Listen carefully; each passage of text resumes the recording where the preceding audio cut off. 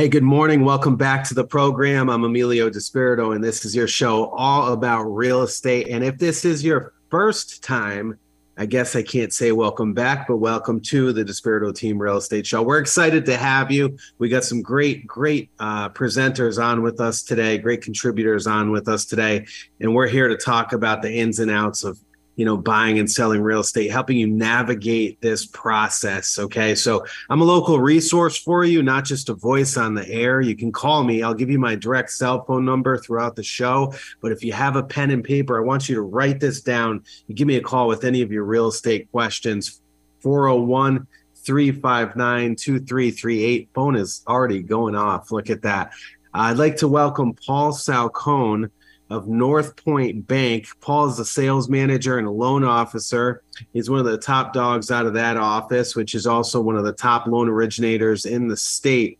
Needless to say, he's worked with hundreds and hundreds of clients, maybe even over 1,000 plus clients at this point in his career that have bought everything from your first time buyers to commercial to investment properties, all the way to refinances. He handles all of that stuff. So he's a wealth of information. Paul, welcome to the program.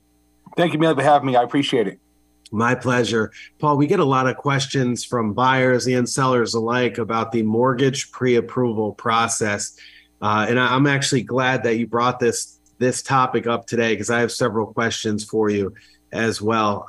Paul, can you jump into that? Absolutely. So, Emilio, as you know, in this market in particular, because it's such a competitive market, inventory is at premium. Let's talking about what's going on right now.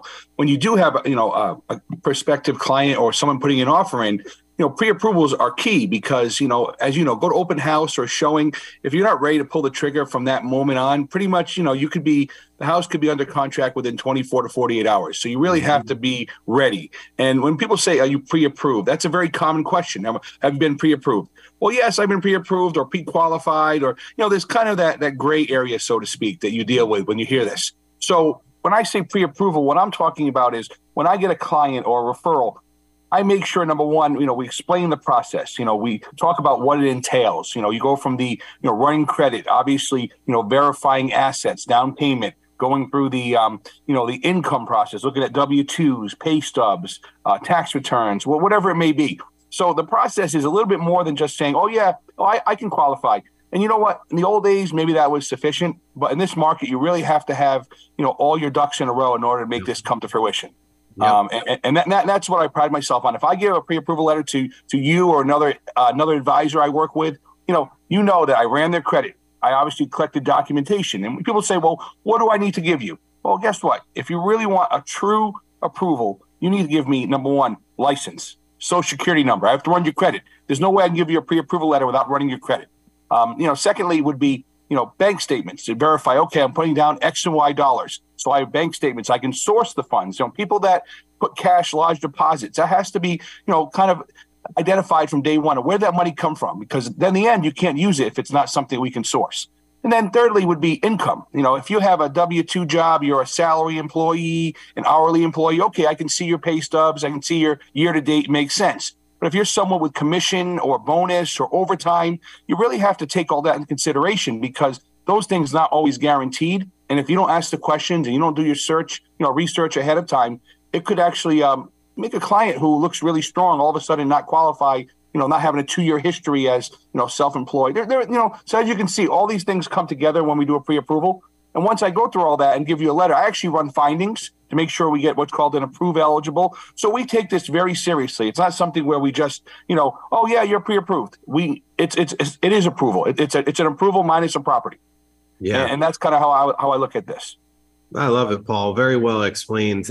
We have a lot of buyers that call us and just say, hey, I want to go see this property. And, one of the things that we, especially if they're coming into our listings, that we absolutely have to see is we need a pre-approval letter, or we need proof of funds. We need to see that you're eligible to walk into our client's home.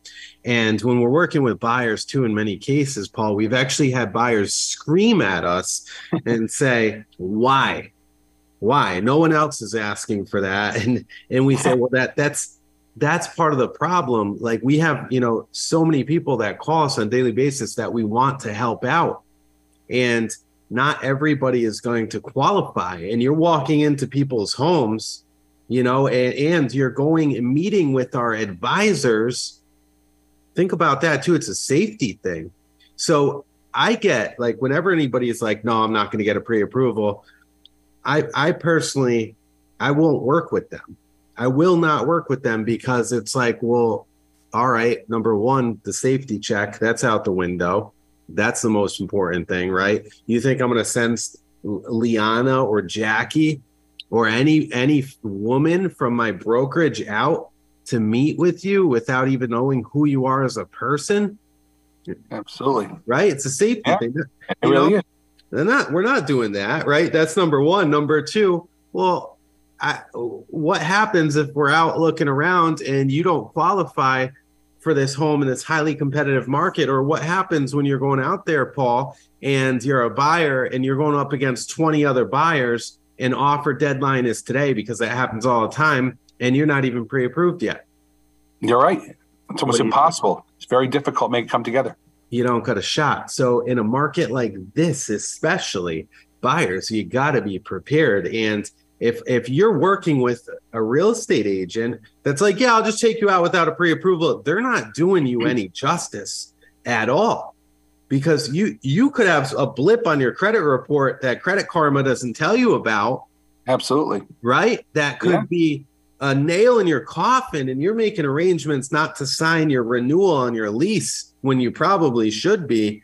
And you're up the creek, man. You're up the creek. No, you're right. It's funny you mention this. I actually have a client right now as we speak. I'm actually doing a rescue mission here, I call it. I have someone who's under contract with another advisor. They have, a property, put down a large deposit. All of a sudden, it's supposed to close in 3 weeks. And the mortgage, loan officer they're working with gave him a pre-approval letter that's probably not worth the paper it's printed on. Come to find out, it's a self-employed borrower with a 6-month history, no tax returns. And now I have to make this come together. And again, I program so you can get outside, make this work. But I'll tell you this much. If we didn't have this, this special program I'm talking about, this particular client would have lost a large deposit, check. They would have made, a lot of enemies between agents and sellers and attorneys. So this is a perfect example. Someone just went out, showed them properties, didn't have real pre-approval, put an offer in. And guess what? Not all the time can you save it. I was lucky I can save this one, but it doesn't always happen that way. The rescue mission. I love that. Yeah. Hey, if you're just tuning in, I'm talking to the one and only Paul Salcone with North Point Bank. Paul is one of my go-to lenders. He's fantastic. Picks up the phone, answers all of my clients' questions. I strongly recommend Paul for any mortgage questions. His company can help you in, I believe, all 50 states. North Point. That's correct. They're a lending institution. They take deposits too. They're a bank, right? So it's a little bit different than some of your other mortgage brokers. High quality people there, high quality products, and 401-419-9291 is how you reach him on his personal cell. Again, 401-419-9291. Paul, I got to tell my listeners real quick, and I want you to hear this too. Over the years, we're almost 9 years doing this radio program, and we get inquiries all the time from mortgage companies that want to get on the air with us and whatnot. And throughout our whole almost 9 years, there has only been 3 mortgage companies we have allowed on air. That's it. Wow. That's it, right? So it's like, I want our listeners to know something, that we hand select the people that are on this show, right? We hand select them, and we want somebody who's going to give you the timely, balanced truths of the market, not somebody that's going to come sell you a fairy tale, right? We want people that know what they're doing, that are tried and true and reputable. And that's what we got here with Paul Salcone with North Point Bank. So good stuff, Paul. Hey, Paul, I get a lot of clients, a lot of sellers that get confused when we're presenting offers to them, and we say, hey, look, these buyers are pre-approved, they're good to go. And they're like, okay, great. And then we're going through the offer. And then it comes to the mortgage contingency section. And I explain, yeah, they're pre-approved, but they're not fully approved. And this, for some reason, throws sellers for a loop. Okay. Can you explain the difference between a pre-approval and a full-on approval for a mortgage?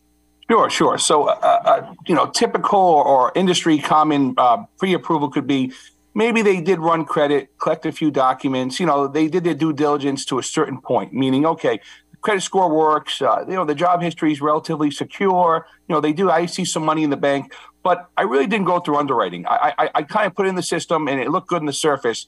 But, when a true pre-approval or approval, I should say, true approval means you did more than just the basics. I mean, you also maybe got a verification of employment, what's called a VOE. So if a borrower has some situation where maybe their income is, more seasonal, or they have a situation where they have some commission bonus, we actually dig a little deeper. When I have a client like that, I'll actually go to their employer and get a verification of, what they make, what their, compensation package looks like. So that's one part, is doing the background on their actual employment history, as well as what they make and what the company will verify. Because remember, what you make and what the company verifies are two different things, and we go by what the company verifies. So that's one of the things with a true approval. Secondly, we'll look at things that maybe you don't see on the surface. Credit score, okay, you see their credit actual score, but when you look at their history, if they have any late mortgage payments in the past 12 months at any property they own, technically, if that comes up, they don't qualify for a conventional mortgage. Most people don't realize that till after the fact. Or God forbid, they had a bankruptcy, a short sale. There's certain waiting periods. So when we do a true approval, we factor all these things into the equation beyond just credit score. And, they look pretty good, down payment wise. And, they have a job. So that's when a true approval really means something. We run the findings, because if it comes back as what's called approve eligible, that means it's a approved loan. Underwriter approved it. If it comes back as a refer or ineligible, that's when there's issues. And if you don't do the full, your full due diligence, your full, background, you won't find that out until after the fact. So you, in theory, could give a pre-approval letter and not go the next extra step. And now all of a sudden, on the surface looks good, but then when it goes to underwriting down the road, you have a property under contract. Guess what? It's not closing. And that's the worst conversation, the worst call to make in your life to someone who thinks they're already approved. And all of a sudden, although it doesn't work out, calling the advisors, calling the sellers, it's not a good situation to be in. Yeah, makes a lot of sense. Appreciate that explanation. Again, guys, Paul Salcone, North Point Bank. You can give him a shout on his cell phone number, 401-419-9291, 419-9291. He can assist you with any type of mortgage questions. Great stuff. Paul, thanks so much for being here. Appreciate it. Thank you, Amelia. I enjoyed my time. I appreciate it. Yeah, my pleasure. Nice job. Thank you so much. Good stuff, guys. Stay tuned. We're going to be right back here in a couple minutes on the Despirito Team Real Estate Show, and this segment has been powered by North Point Bank. All right, welcome back to the program. I'm Emilio Despirito, and this is your show all about real estate, the ins, the outs of buying and selling. We want to make sure you know everything you can to make the right informed decisions.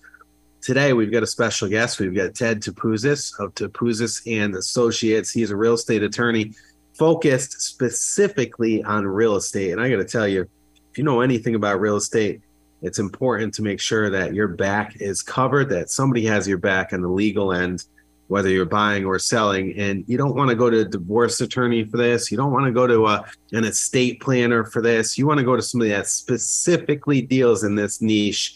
And that's Ted Topouzis of Topouzis and Associates. You can go ahead and go to taclosinglaw.com to find out more. Again, taclosinglaw.com to find out more about Ted. But today we're going to be talking about the difference between marketable and insurable title. And that's why Ted's here to talk about that. Ted, welcome back. You're welcome. Appreciate it. Thanks for having me on. My pleasure.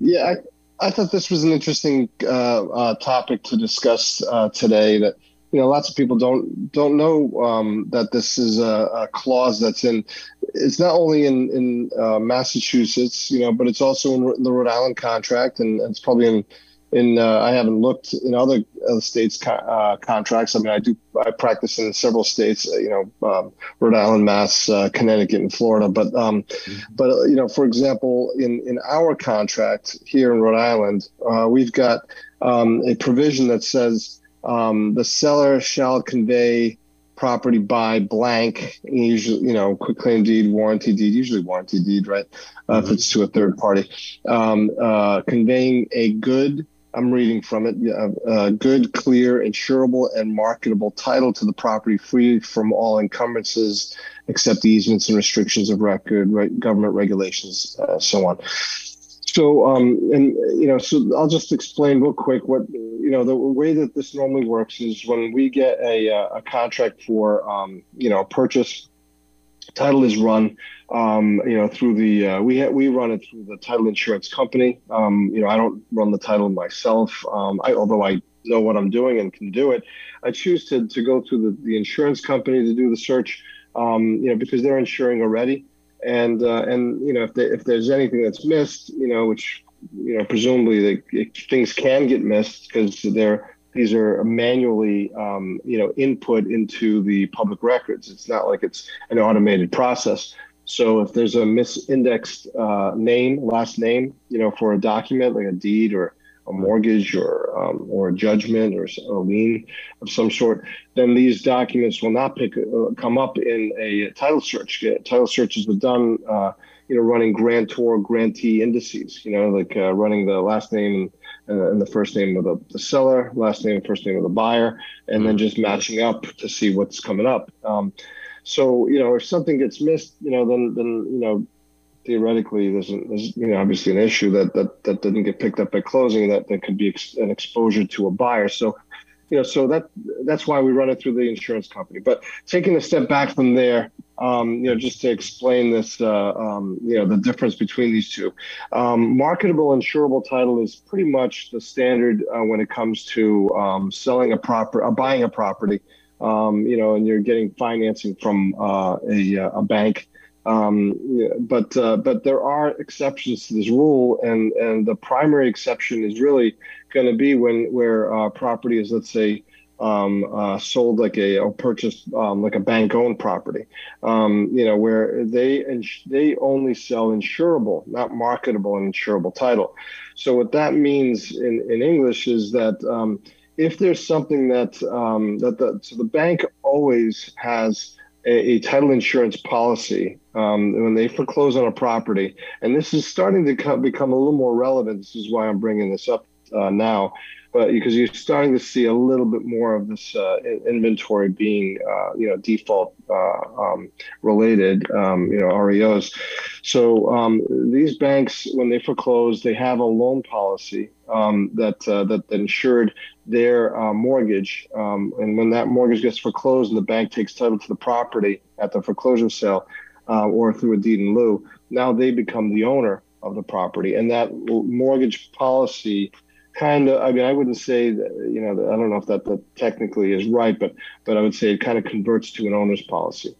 Got it. So if there's something that existed prior to that mortgage, and the most common thing is really just because that transaction at one point when that mortgage that got foreclosed, that transaction might have been a refi, it might have been a purchase, from somebody else. So another mortgage got paid off. Let's say that mortgage payoff, resulted in a discharge that was improper, had a mistake on it, or it just didn't result in a discharge at all. Maybe they forgot, hey, because lots of times this kind of thing happens where you have to follow up on the discharge, say, hey, we paid you off on this day, here's a copy of the canceled check or the wire. Why wasn't this discharged?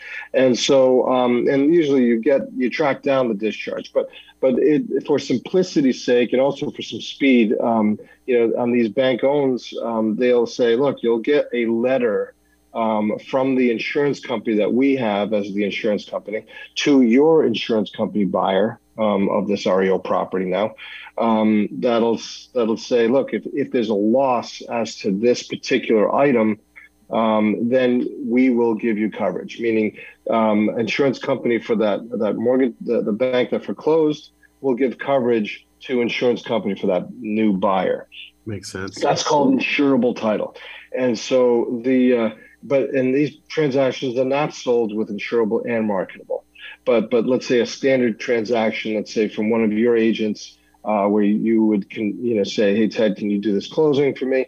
And the buyer is going to be getting a loan, from Movement Mortgage. Mm-hmm. Then you'd be that would be a marketable and insurable title. Okay, and so either way, though, the title insurer will run the title.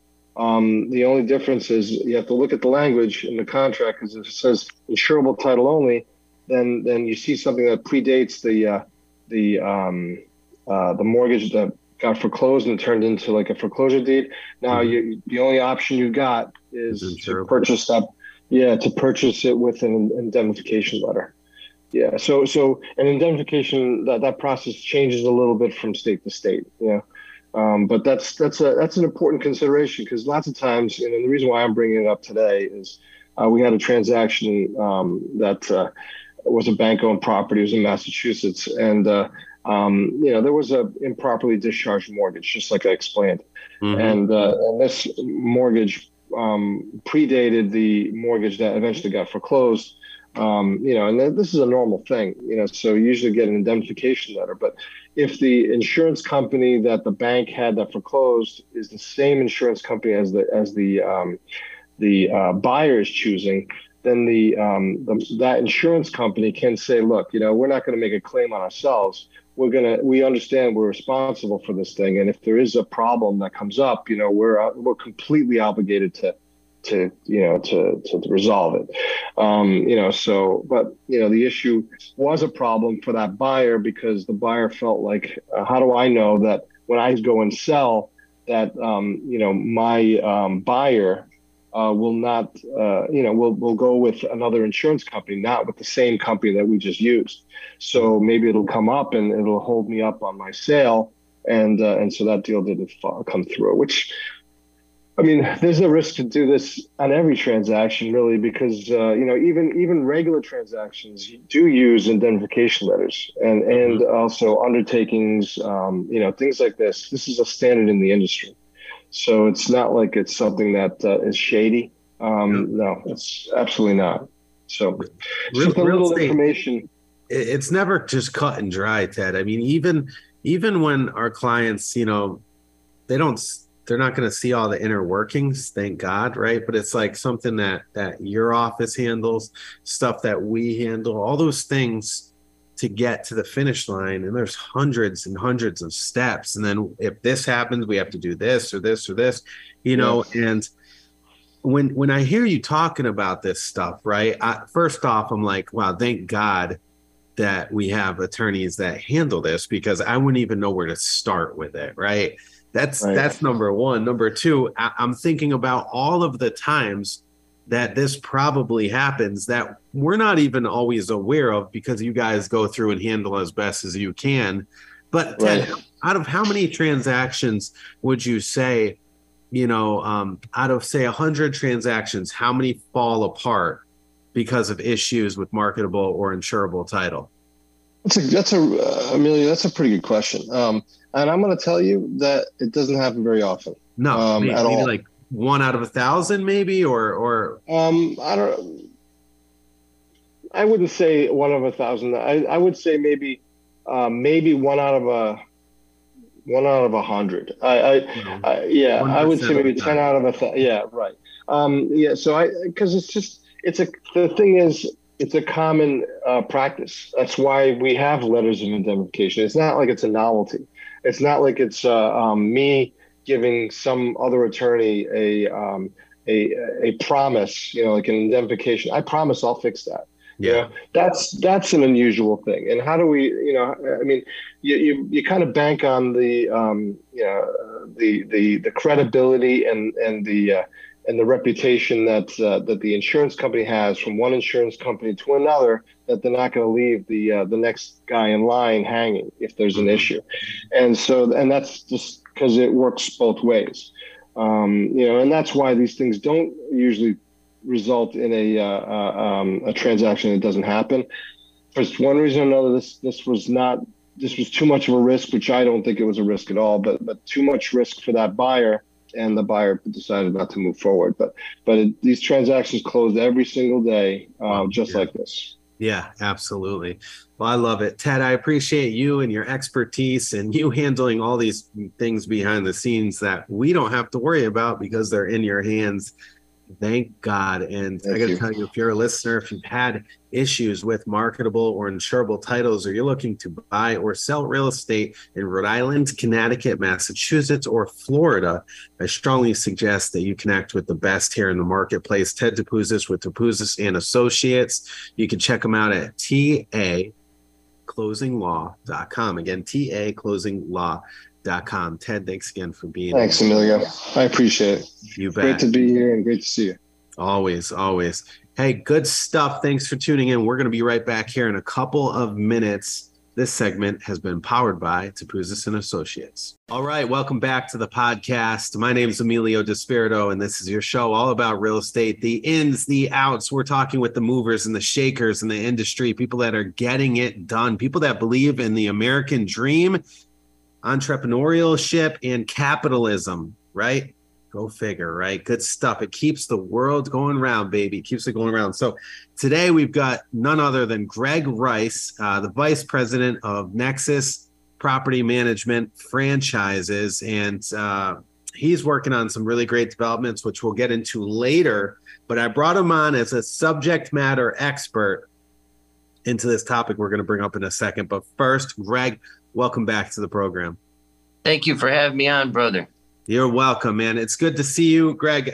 Your first time on the program, I think, was like 2016, long time ago. Yeah. And you've been a regular since. So thanks for taking the time to join us and to talk with our listeners here. You know, we love hearing about people that are doing things in our communities. And Greg, I know that you and I both have the same kind of views on, you know, really what gets our country to tick, really what gets the opportunities going. And, you know, there seems to be a growing number of people, which is fantastic, that are recognizing, you know, entrepreneurship, that are really fighting to grow and to create businesses and to create wealth.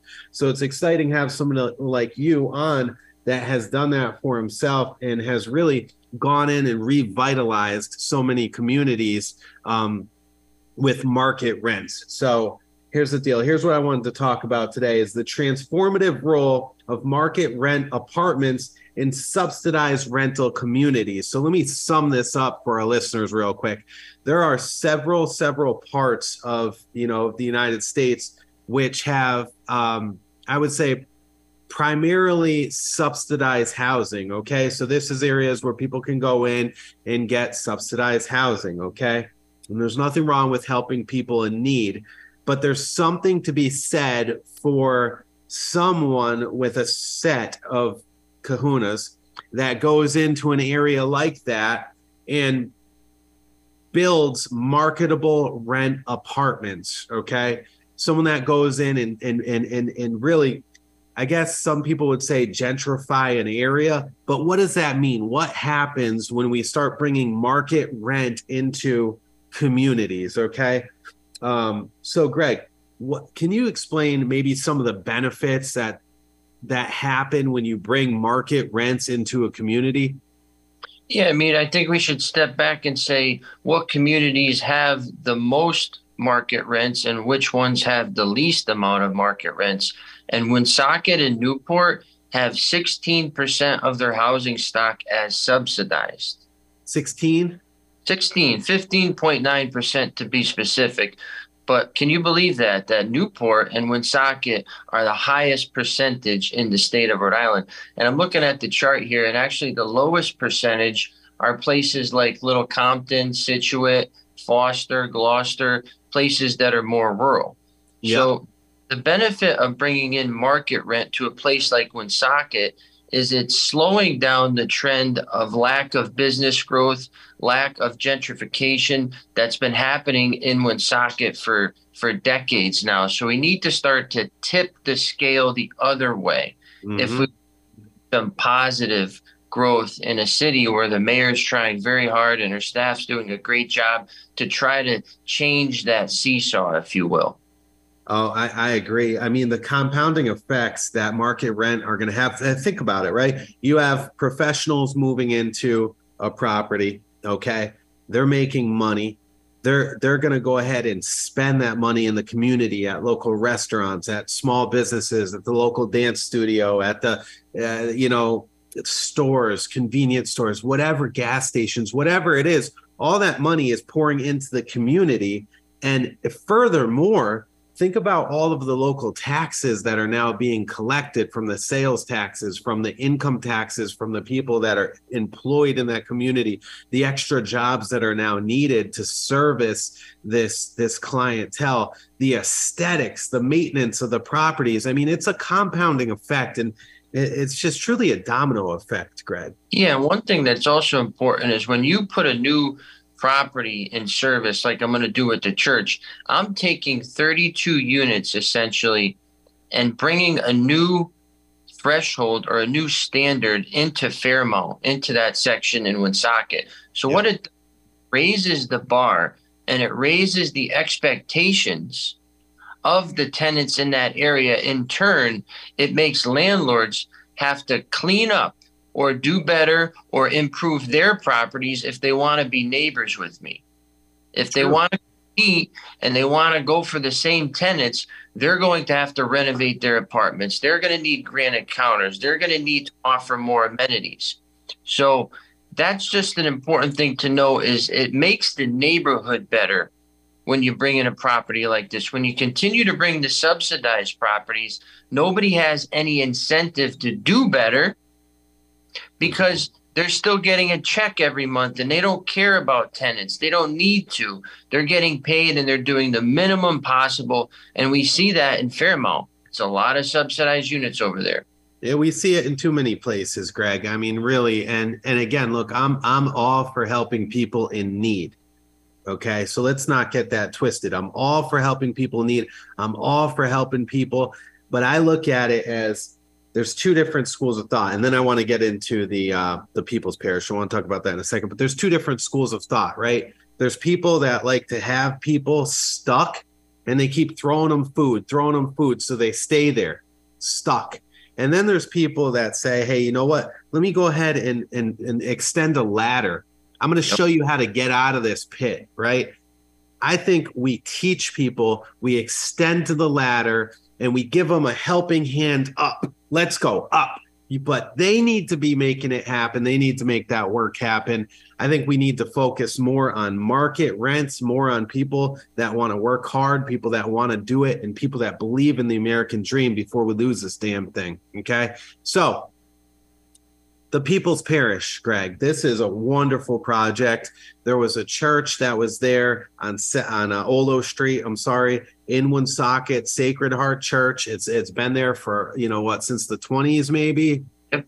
Okay. A lot of people have been baptized there, confirmed there. It's a wonderful, wonderful place.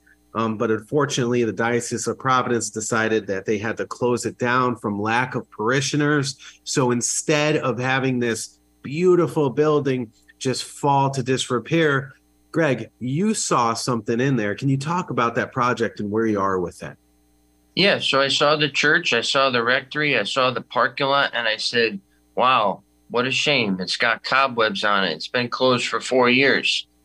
No. So I said to the city, I want to put apartments in here. I want to put 32 apartments to be specific.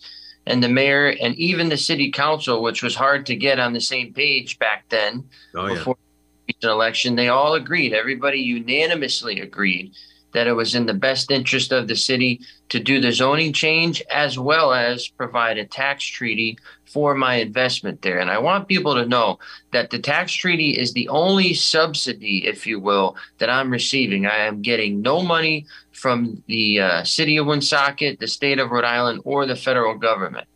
Yep. So it's important for people to see that investments are possible without subsidies and without having to have certain minimum requirements for housing percentages, etc. I was very steadfast on making a market rate development. Okay, 32 of these units, market rate. I didn't want to have any type of ratios, and I'm not doing this to be disrespectful. I'm just showing that we need to balance the scales. We can't have all subsidies, all low-income housing for our new developments. We can still go the other way, and I think I've succeeded at that. Yeah, no, you've done a great job, and I think that message is extremely important as well. And that community, I gotta say, has so much potential to be beautiful. It really does. I mean, those big old houses around you. And you're right, Greg, you're going to start to see a compounding effect over there. I think you're going to see some of the landlords go, well, wow, he's getting this for rent over there. I can clean my place up. I can go ahead and hopefully even keep some of the tenants that are there and really make this place beautiful again. And then it's boom, boom, boom, boom, domino effect down all the roads. Correct. Yeah. Agreed. Good stuff, Greg. Now this is not anything for the faint of heart. I mean, it took you over a year. I mean, you explained it in 30 seconds, but Greg, I was there and I watched not everything, but a lot of it. And I was there at the city council meetings, and I saw, it was not easy to change the zoning, to get the approvals, to jump through several hoops, which you had to. Do you have any advice for any up and coming investors that want to work on projects maybe similar or something like it? Yeah, the best advice, and it could apply to anything nowadays, is you can't rush. You have to be patient, even when you don't want to be patient. And it cost me a lot of money to be patient. Yeah. And a lot of lost sleep and a lot of things like that. So it's important that you relax, that you go with the flow, and you let things happen and the cards fall as they may. And as they fall, you play them. You can't try to foresee them or change them. You have to just let them fall and say, all right, these are my hand.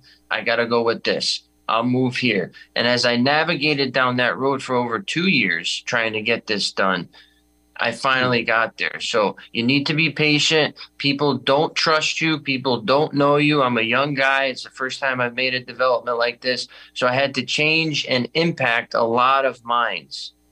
A lot of people have to believe in your project for it to go forward. Yeah.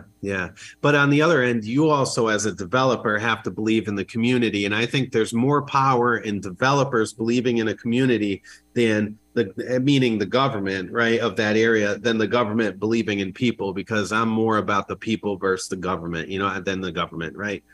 100%. But I do have to commend the city of Woonsocket, not only the people there, which I respect, but also the Mayor Baldelli. She's doing a nice job. She's really doing a nice job in that city. And I don't say that often about our politicians, because I think most of them are not. I hate to say it, but she is. And kudos to her, man. I see a difference over there, especially on Main Street. We talked about it in other segments. And I see some of the initiatives she's doing to bring more business in, to be more business friendly. And realistically, you need money to turn the wheel. You really do. So let's bring more business in. Let's bring more people in. Let's bring more market rents in, and let's keep this community thriving. Greg, thanks so much for being a wonderful part of our communities here in Rhode Island, everything you do.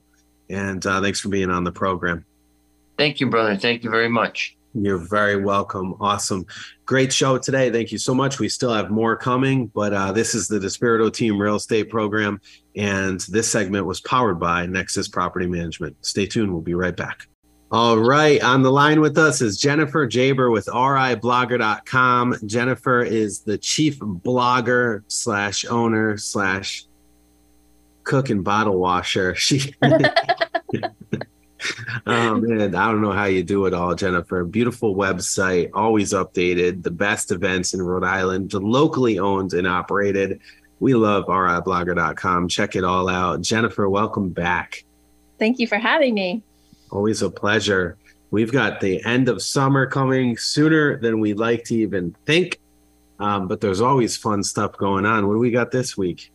I know. Yeah, it's crazy because I actually started working on the fall calendar, which I won't share yet, but we do have lots of things to finish out summer. Tuesday, August 15th is the Vegan Brews and Barbecue at Monica Brewery in Providence. The evening features vegan comfort food, a special brand of soul food. There will be Southern staples, sandwich specials, including fried chicken, barbecue, mac and cheese, jambalaya, Cajun corn, beer cheese battered Beyond burgers.